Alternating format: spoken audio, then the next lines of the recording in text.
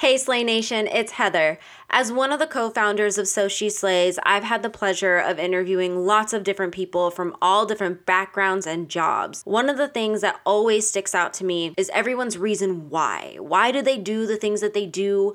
Why did they start their company? Their why. I first heard of the makeup brand called REALHER when my cousin gave me some of their products as a Christmas gift and said, you should really read about them because I really think that you'll like their story. Sure enough, it's actually one of the most sweetest, heartwarming stories that I have ever heard of. I actually got to sit down with Megan, the co-founder and VP of Business Development, to talk about why REALHER.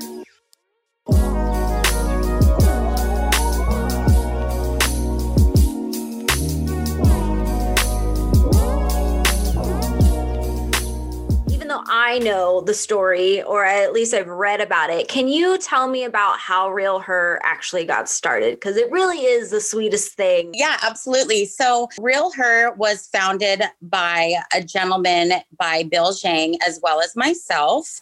And both of us have young daughters. His daughter is 7 years old, and my daughter, actually, no, his daughter is now 8 and mine is 5. And he wanted to do something for his daughter, like to leave a legacy for her. And as he was researching more about how do I raise a little girl, like, I don't even know, I'm a man, I don't even know how I do this. He started kind of feeling it, like pulling on his heartstrings, like to do more, to make sure that he builds her up and encourages her and motivates her and make sure that she knows that she's worthy and enough. So then Bill and I connected on a platform online. Eventually, after several months of meeting, corresponding, talking about ideas, we decided to work together and have this brand. I guess if I could do anything with my life, it was always to motivate and empower women. And many, many years ago, I have this note card from a mission statement that I wrote when I was before actually just starting college. So I'm going to date myself here. So this is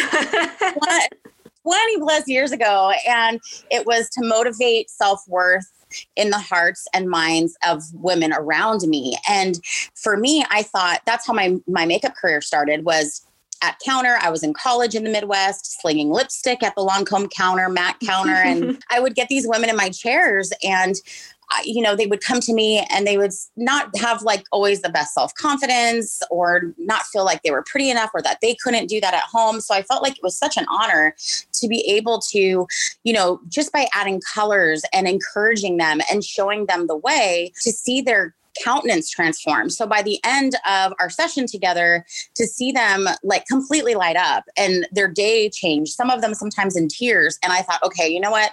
I know I went to school for music, but this is what I'm doing with my life. I want to help make women feel beautiful always. And for my own personal self, that was not something I always felt either. Even at that time in my life, I struggled with self-confidence and self-worth. And so when I had a little girl in 2016, it became very personal to me. When Bill and I got together, it was truly like a match made in heaven, because now I thought, you know what, I get to do something on a much bigger scale. And for us, our brand, it's so important that we stay true to who we are. It's not just like, oh, they're a cute brand, they have affirmations on their products. It's really about, from start to finish. Yes, our products, every single shade has a different affirmation. So our hope is, as an individual is using our product, that they are encouraged, motivated, empowered, whether it's I am ambitious, I am worthy, I am enough. These are different affirmations we want individuals to remind themselves and say to themselves daily. You hit a lot of the things that, definitely made So She Slays want to get in contact with REALHER, because all of those things that you just hit are all things that we are super, super passionate about and mean so much to us. I love being able to get different products and kind of realize the story and the reasons why people do the things that they do. And it really warmed my heart, because I don't think I've ever read a story like yours and Bill's. And I know that you guys promote self-confidence so much.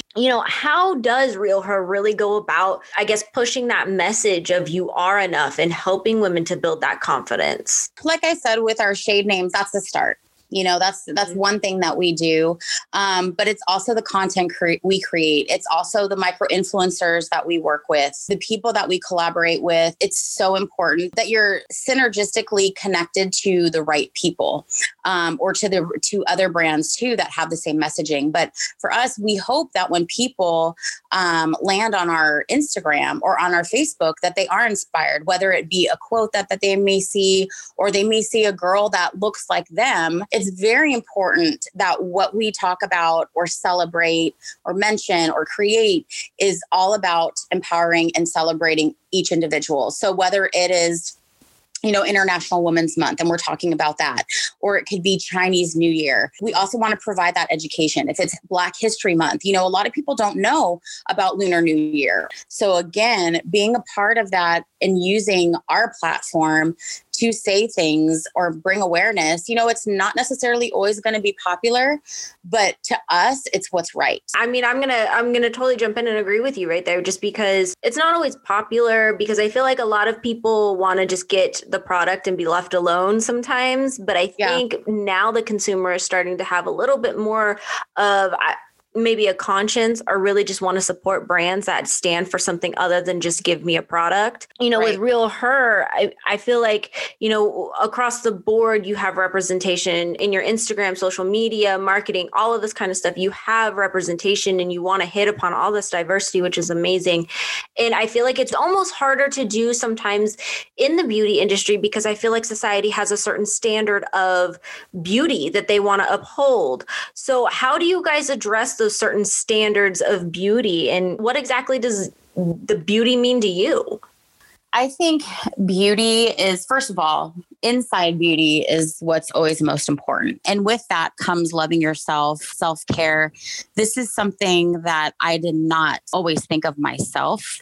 I think it's a state of mind. It's finding your own individuality. What is unique about you? For me, my story goes back to being a thicker woman. I've never been thin, never. And for so many years, that was my roadblock. And I felt like I couldn't succeed unless I lost 25 pounds, or I couldn't be this unless I weighed this. And to me, now I look at that and it's such BS, and it's like, right.